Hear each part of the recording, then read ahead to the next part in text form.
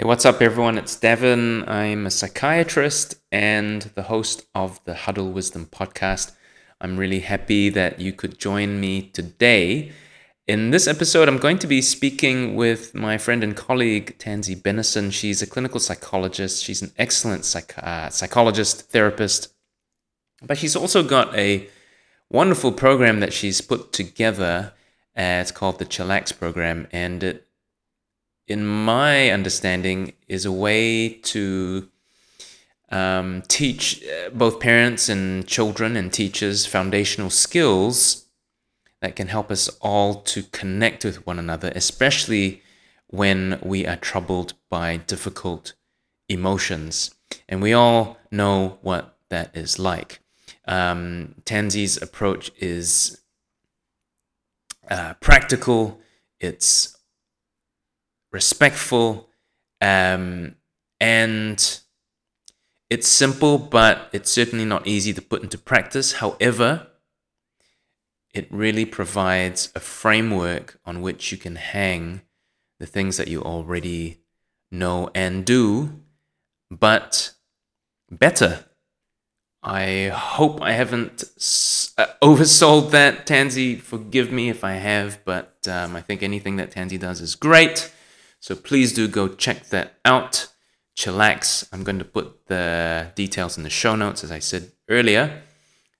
This episode, we're going to specifically talk about how we support kids who are anxious, how we navigate our own anxiety in order to connect our kids who are struggling with that.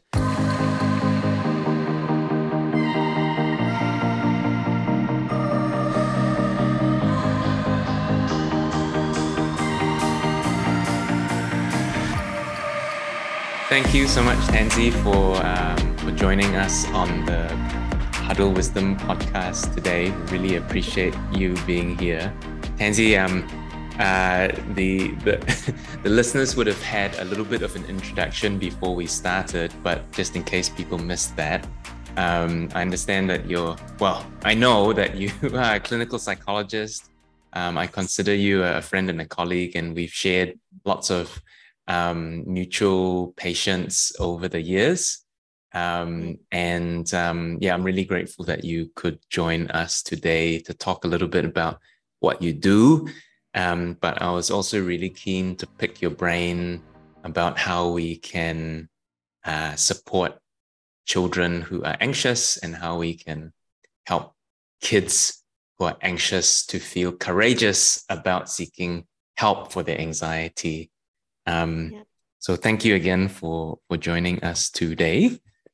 I wondered if you would like to share a little bit about yourself and tell the audience, who you are, what you do, and you can be as brief or as long as you like. Yeah. Great. Thank you so much for having me, Devin. This is a new experience for me, and I'm really pleased to be here learning how to do something like this, or just, I guess, recognizing that it's not so scary as I thought. So thank you so much for this opportunity to share some of my sort of learnings from over time and working with young people, and also just some of my thinking around anxiety, which just seems to be everywhere we look at the moment. So yes, my name's Tanzi Bennison. I'm a clinical psychologist, and I work predominantly in private practice at the moment here in Tauranga. And so I see mostly children, young people, and their families. But a huge part of that work is supporting adults as well in their parenting. And this tough journey of parenting that's full of challenges. So I draw on my clinical experience and training, but also on my own experience as being a mom. I get it. It's hard to feel like you're doing a good job some days. So I really enjoy that part of my work as well. And overall, it benefits the young people that I'm supporting and the young people just trying to make their way in the world out there. I can really relate to that because we have kids at home ourselves. Being a dad, sometimes I feel quite guilty that I'm not doing the things that I'm advising parents or educators to do, because, in the heat of the moment, when your own emotion kicks in, it can be quite hard to just stop and think and just be, right, and then and so one of the things that I really appreciate about talking with other colleagues like yourself is that I think it's a good reminder that um, parenting or raising kids is not easy. Yeah. And I guess I don't know about you, but I do consider myself lucky that I've got the space, because it's part of the job, to actually just think about parenting, because that's what part of the job is. Yes. And so I think we have a little bit of not an advantage, but maybe bit of, I think we're in a privileged position that we can sit and reflect about how to parent kids, whereas other people who don't do this sort of work, they don't have the time or the energy or the space to do that. They do their non-clinical, non-psychology, non-psychiatry work, and then they come home and no, it's yeah, it's hard.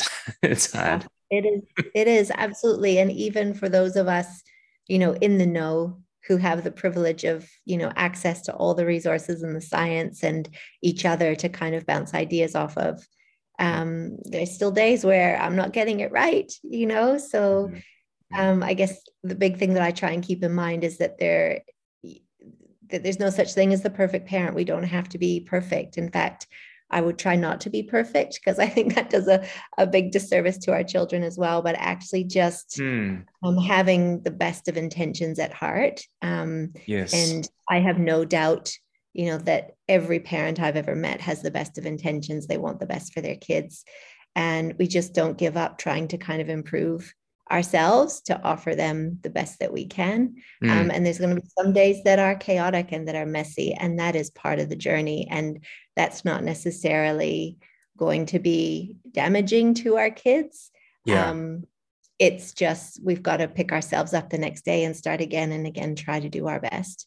But also, I think we have to get better at leaning on each other as well. We've become very independent in our view of parenting and feeling like we have to do it ourselves, and we can't share kind of those challenges or those perceived failures with one another. And I think we do a real disservice to ourselves, because we're feeling increasingly more isolated in this really, really tough job that was always designed to be done really more as a tribe or as a group. Rather than alone.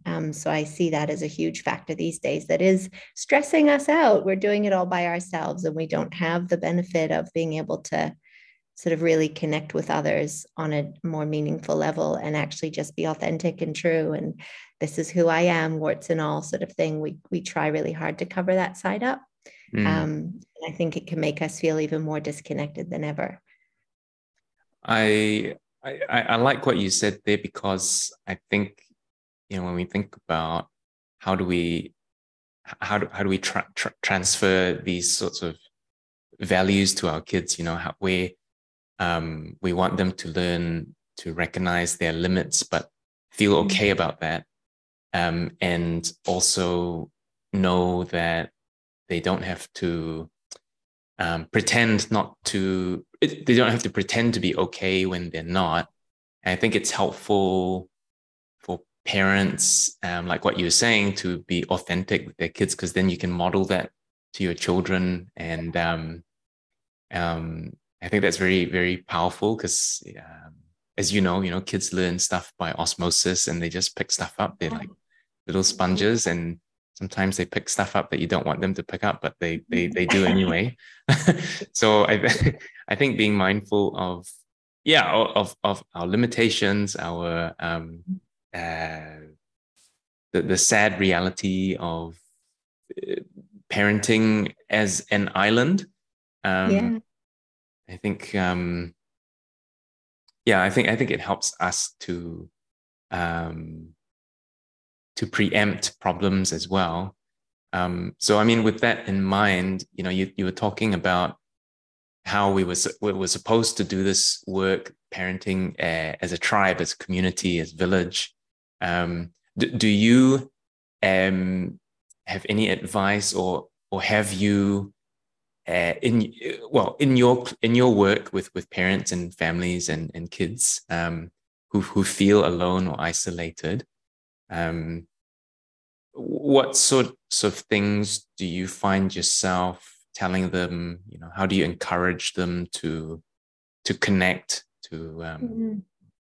to step outside of their comfort zone and link in with others?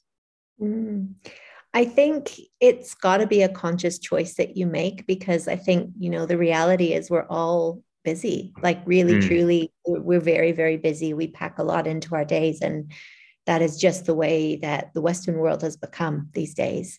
But I think what often slips down our list of priorities is that connection, that connectedness, because we it does mean that we have to be vulnerable. It does mean that we have to kind of be true. We have to kind of open up about things that we don't have all figured out at times.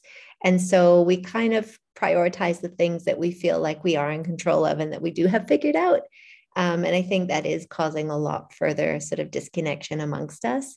So I mm, think, I talk a lot about conscious values-based choices. And I think this applies to adults, young people, and children, that actually, if you know what really truly matters to you as an individual, if you're really clear about that, then you can make really conscious, considered choices about how you respond to situations, how you organize your life, how you go about your day. So mm, you kind of use your values, what really matters to you, the battles worth fighting for, as like a compass, as a guide in terms of how you go about your life. Because we might all kind of list, a set of values that sounds amazing on paper, but the way that we live is what we prioritize. Like those are our priorities. So the choices mm, that we make every day, if they're consistent with our values, then we've got a really great formula there for life satisfaction. But if the choices we make every day are inconsistent with what we've written down as our values on a piece of paper, then mm. actually the choices we're making are actually our priorities. Yeah. Those are what we are putting into action. And if that's inconsistent with what you value, that can lead to quite a lot of disconnection and Mm, dissatisfaction. So I guess getting back to your question, Devin, it is really about making really conscious values-based choices about what you want and what you need in your life to be at your best. And human beings are social animals. That's the way we're designed. That's the way we were born to relate mm, to each other. We're stronger together than we are apart, mm, um, even though it's challenging together a lot of the time. Um, so if you want more connection, if you kind of want to break free of this sort of independent, kind of isolated version that our lives can often become, then you do need to make a conscious effort to prioritize time to spend with people. mm, We can talk a lot about having relationships with people, but unless we actually make a point of spending time with people, that's just a theory. It's just a hope. It's a wish. It's not an actuality. And being with people is not always the easiest way to go. Sometimes it's much easier just to do it by yourself. yes. Uh, but if you want value connection and you want that sense of connectedness and you want less isolation, then it means taking a big, brave step in that direction and actually making that Mm. happen rather You, than just talking about it. do you think that it's getting more difficult for kids and teenagers to intentionally seek connection with people like that? And the reason why I'm asking this is just because I'm quite aware that we live in quite a digital age, and there's so much exposure to all kinds of social media distractions, and I think there's something to be said about meeting with people face to face in the flesh. Yeah. But we do know also that for people who struggle with social anxiety and connection, that they prefer to choose the path of least resistance, which is to, to communicate with others on social media. But we also know that social media is a two-edged sword, because you're not always going to be exposed to sort of a broad section of society. You're going to curate your own people, which might not be healthy, but you get sort of drawn further and further into that.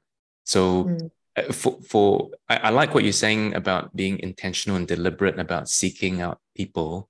So do you have things that you advise parents to do, or to say, or to help their children to start connecting with people in real life?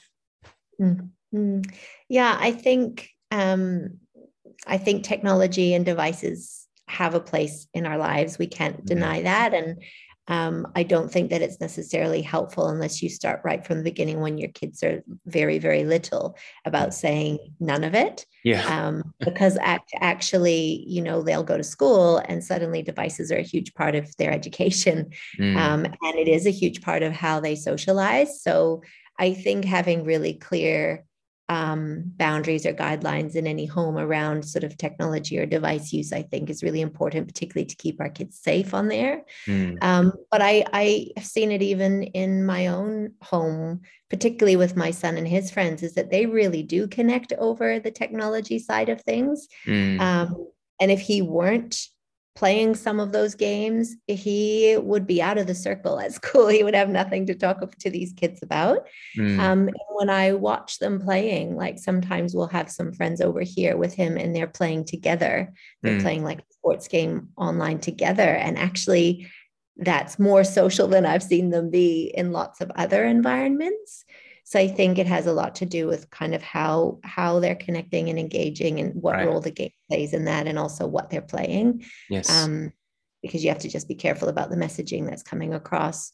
And I think this day and age, gone are the days where you can just hop on your bike and go down to your mate's house 2 minutes down the road and their mom is home and you just pop in and out. Like, some families are lucky to still have that, but the majority of families don't have that, in that parents aren't getting home till 5:30, 6 o'clock at night. Kids are out and about at sports, at after school clubs, whatever it is. And so you can't just hop on your bike and go see your friends like you used to as easily anymore. So I think that, the online side of things does help with connecting them when they can't get to each other. But I don't think it should be an either or. I think it has to be a both kind of scenario, that yes, devices have their place, and well monitored, then actually it can be really useful. And particularly for those kids who really struggle in like a face-to-face social sort of scenario, yes, that can be helpful. But I think because they've got that online social world, doesn't mean that we completely give up on the real world, on the real life world. And I think it's got to be an ongoing work in progress, where individuals are being exposed within what they can handle and manage. And for different individuals, that will be a lot less or a lot more, depending on who they are and what their needs are. But I think there's got to be a conscious attempt to be amongst the world, be amongst people, because it's really, really good for our mental health and well-being.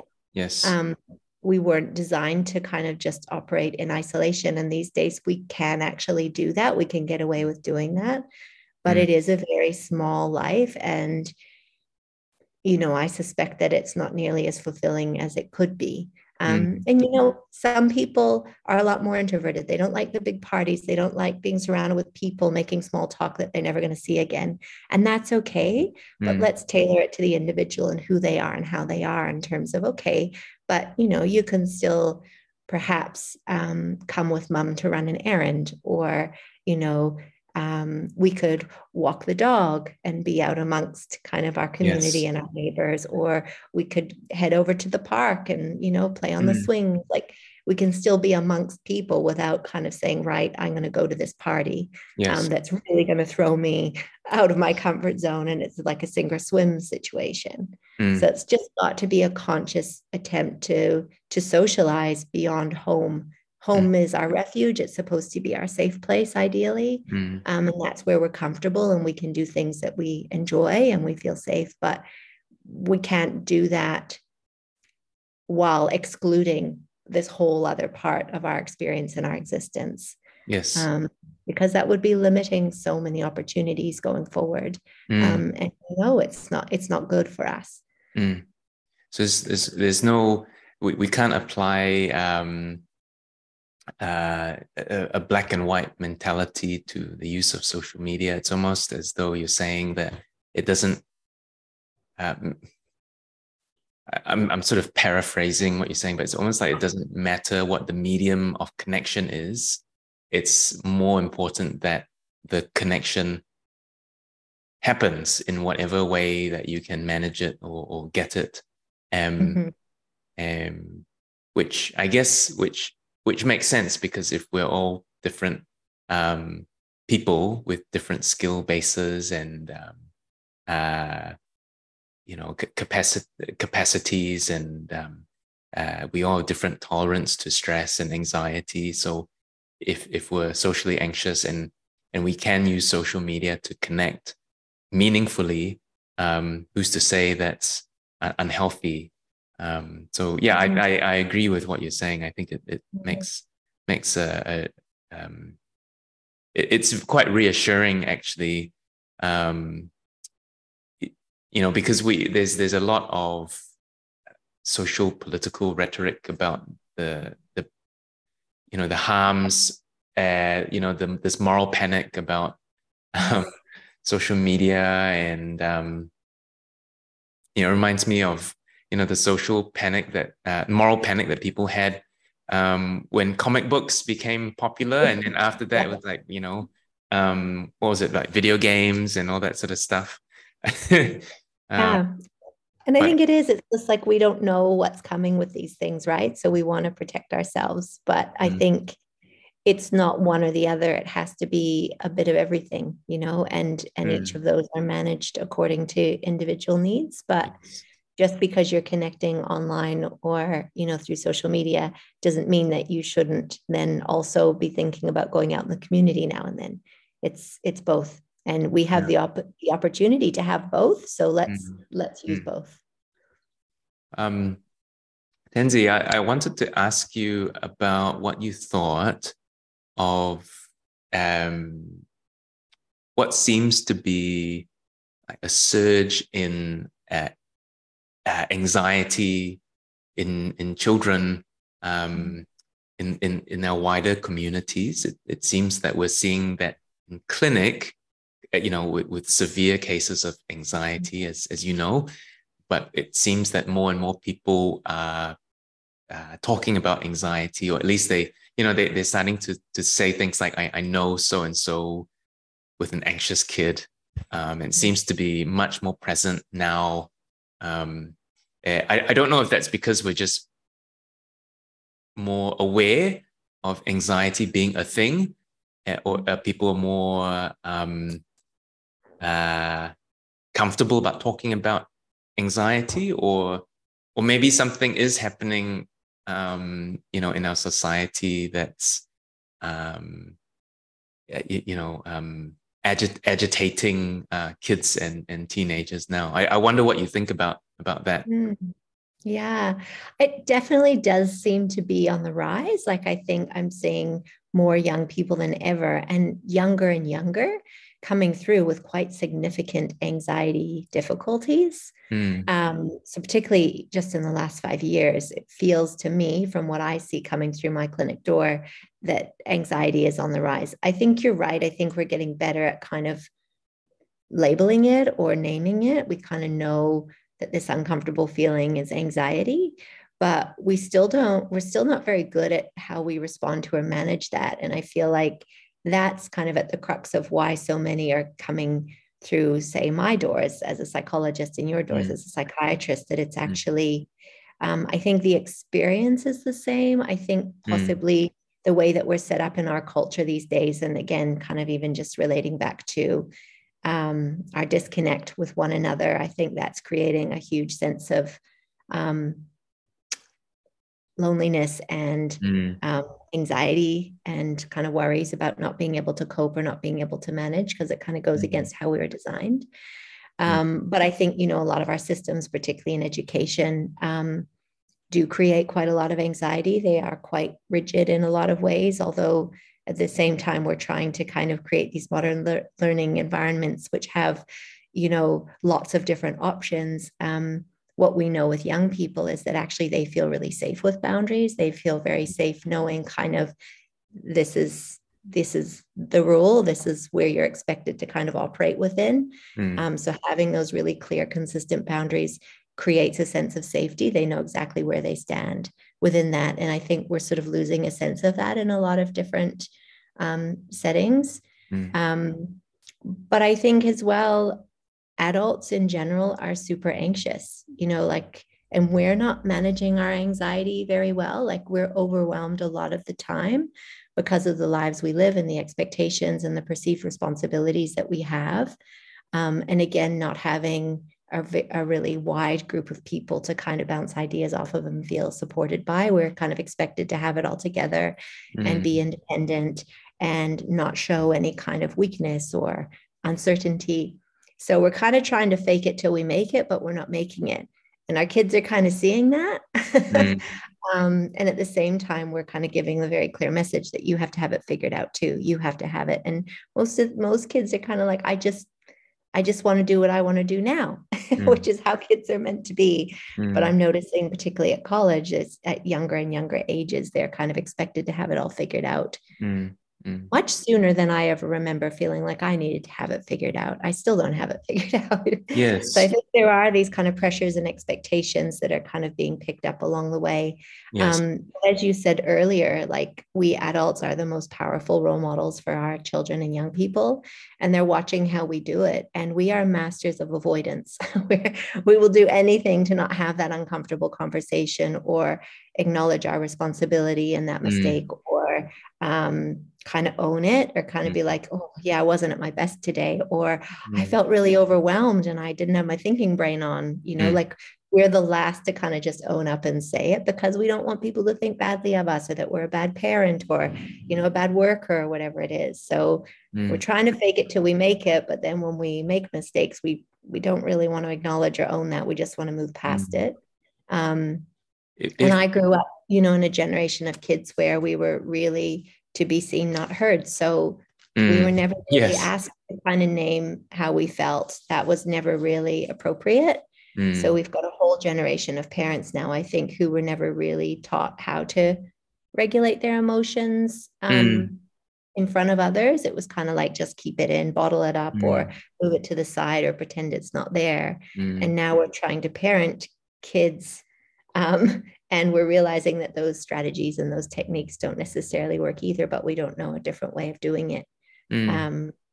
So, I think we don't have the toolbox or the skills necessarily to kind of teach our kids about not avoiding anxiety. That actually what we need to do, the antidote to it, is like opening up to it, being curious about it, kind of learning about our own anxiety, its presentation, its triggers, its symptoms, and working with that and trying different strategies and different ways of responding to it to find out, what works best. But we as adults aren't doing that a lot. We're kind of just trying to shove it away or push it under the carpet and pretend it's not there. And so our kids are like, whoa, what am I supposed to do?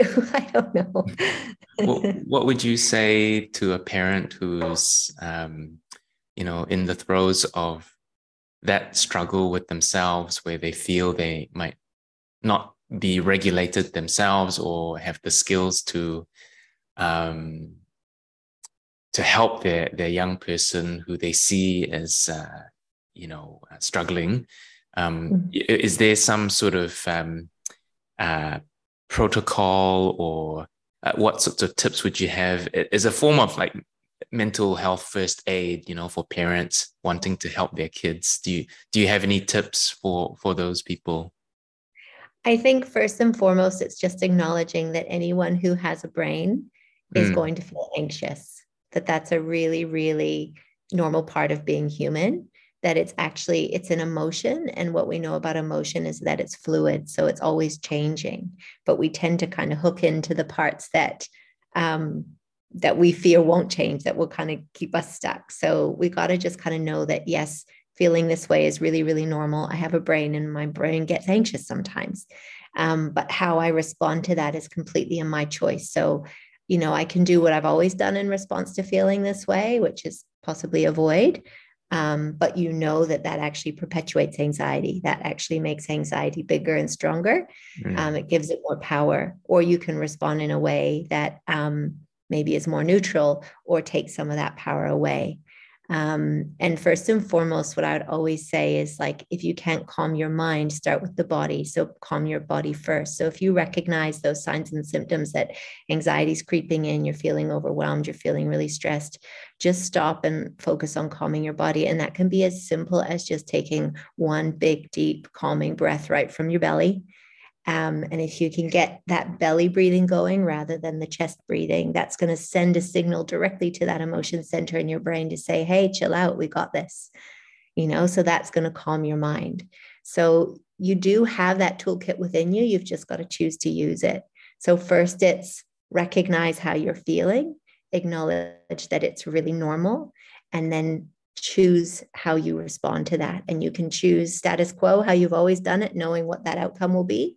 Or you can choose a different route. You can choose to practice something slightly differently, or even just choose to pause, take a minute before you react. So just creating a little bit of space there to calm your body, calm your mind before you respond can be what it takes to respond in a way that you're more proud of than if you just kind of react on autopilot the way you always react. And that's a really valuable skill to teach our kids. That's key. It's really simple, but really effective. there's so much in that I want to unpack with you, Tanzi, but we are running out of time, I'm afraid. And for my listeners who want to know more, this is probably a good time for us to segue into me asking Tanzi. Well, Tanzi, how do we get more from you? How do we, lock in with what you're doing? And do you have a website? I understand that you've got a new program coming out, which is very exciting. Yes. I wonder if you could spend a couple of minutes telling people how they can access that. Yes, great. Well, so as you know, I'm based in private practice, so I'm still seeing individuals there here in Tauranga. But I don't have a website for that. You can just go onto the Praxis on 7th website and find me there. But this exciting program that I've been developing, it's really been a passion project for me, particularly over the last 3 years, but it's been building since 2015 when I first started running a version of this program in schools funded through the Primary Health Organization. And I was going into schools running this program with groups of students who were identified to be anxious and who would benefit from the program. And what I realized is there just wasn't enough of me to go around, and I wasn't getting to all the students who could benefit through this program. So I had to think about how I could reach more people. And so I've designed this program called Chillax. And you can get all the information and details at www.chillax.org.nz. But really, it's an anxiety skills program that's designed for schools and the classroom setting. And the idea is that teachers or SENCOs or RTLBs or any sort of staff working within schools can deliver this program. Ideally, it's designed to be provided to the whole classroom. So again, moving away from pathologizing anxiety and rather normalizing it. So like the experience of anxiety is something we all experience. Some of us experience it more intensely than others, but the skills and strategies that we use in response are the same. And really, that's about creating this sense of connection. Like, actually, we all have brains, so we're all more similar than we are different. And we can all use these skills and strategies to help ourselves, but also to help each other out when we're having a tough time. So my dream is that any child who's feeling anxious they can go to their neighbor or their teacher or their parent or their best friend or their best friend's mom or their swimming coach and say, oh, I'm feeling a bit nervous right now. And the people around them will have the understanding and confidence, and I guess a few skills to say, that's okay. I'll just stand here with you and let's just do some belly breathing. Because one of the biggest things that I find in my practice is that, I'll have parents or teachers call me about a young person who's anxious, and their biggest fear is they don't want to do the wrong thing. And I really want to build up that confidence in our communities that actually we all have the tools and skills we need to manage anxiety really effectively, that not everybody needs to go in to see Davin or Tanzi or our colleagues to manage this, that we can support each other in managing it effectively. So Chillax is part of my response to this. We can all do this together. And I really, really hope that lots of schools will pick it up and use it as just part of their teaching around health and well-being. So I'm really hopeful that we'll get it off the ground. It's been wobbly during the pandemic because schools have been under a lot of pressure and change. But I can feel the momentum picking up now. So anyone who wants to know more, please go see the website. Feel free to get in touch. You can just click on the contact us bit and you'll go through to my lovely administrator, Dana, and she'll point you in the right direction and give you all the info you need. And of course, I'm based here in Tauranga as well. So don't be afraid to reach out. That's amazing. Thank you so much, Tanzi. I wish we had more time, and I'm going to share the links on the show notes as well for people who want to go and check it out. But I'm very excited about the Chillax program because it sounds very much like it offers a framework for parents and teachers to stick what they already know onto it. Because it sounds like it's not so much what you do, but how you do it. And, and if we can connect in an authentic way with other people, I think you can sort of tack on any tools you want, as long as you're making a connection. And I think that's wonderful. So thank you very much, Tanzi. I'm going to check it out myself. But I don't know if you have any other things you want to share. We've got a couple more minutes. And I think I've said the big bits there. I feel like that sense of connectedness with one another is important, and of course that we have to tap into our courage and our brave to do that, to have those conversations and to kind of be vulnerable with each other. I think we're kind of on the brink of wanting to do that and feeling ready to do it, but it's just going to take some brave individuals to take those first steps to make it safe and okay for the rest of us to follow. So it's just getting better at kind of naming how we feel and recognizing it and putting it out there and knowing that it's not going to last forever. It's a temporary state. If you let it pass through you and you choose your responses wisely, hopefully it won't grab hold and become, a clinically significant issue. But, having said that, if it does, then people like you and I are out there to help with that as well. But I don't think that everybody needs to come and see us necessarily, that these are skills that we all have as human beings and we can support each other in it. What an encouraging word to end on. Thank you so much, Tanzi, again for taking the lead with the program. And I hope that we can catch up again like this. And so yes, absolutely. And again, for listeners, yes. I will put Tanzi's details in the show notes. So if you want to check that out, I do encourage you to do that. All right. Well, hey, Tanzi, thanks again. Thank and I hope to see you next time for yes. another very, very, very, very invigorating conversation. Thanks for listening. Right. Lovely to see you. Thanks so much, everyone, for joining us. And if you want to check out Tanzi's stuff, go and scroll down to the show notes and you'll find all the links to the things that we talked about on the episode. All right, so hey, I hope you have a great week, my friendly friends. And I hope to see you next week for another episode of the Huddle Wisdom Podcast.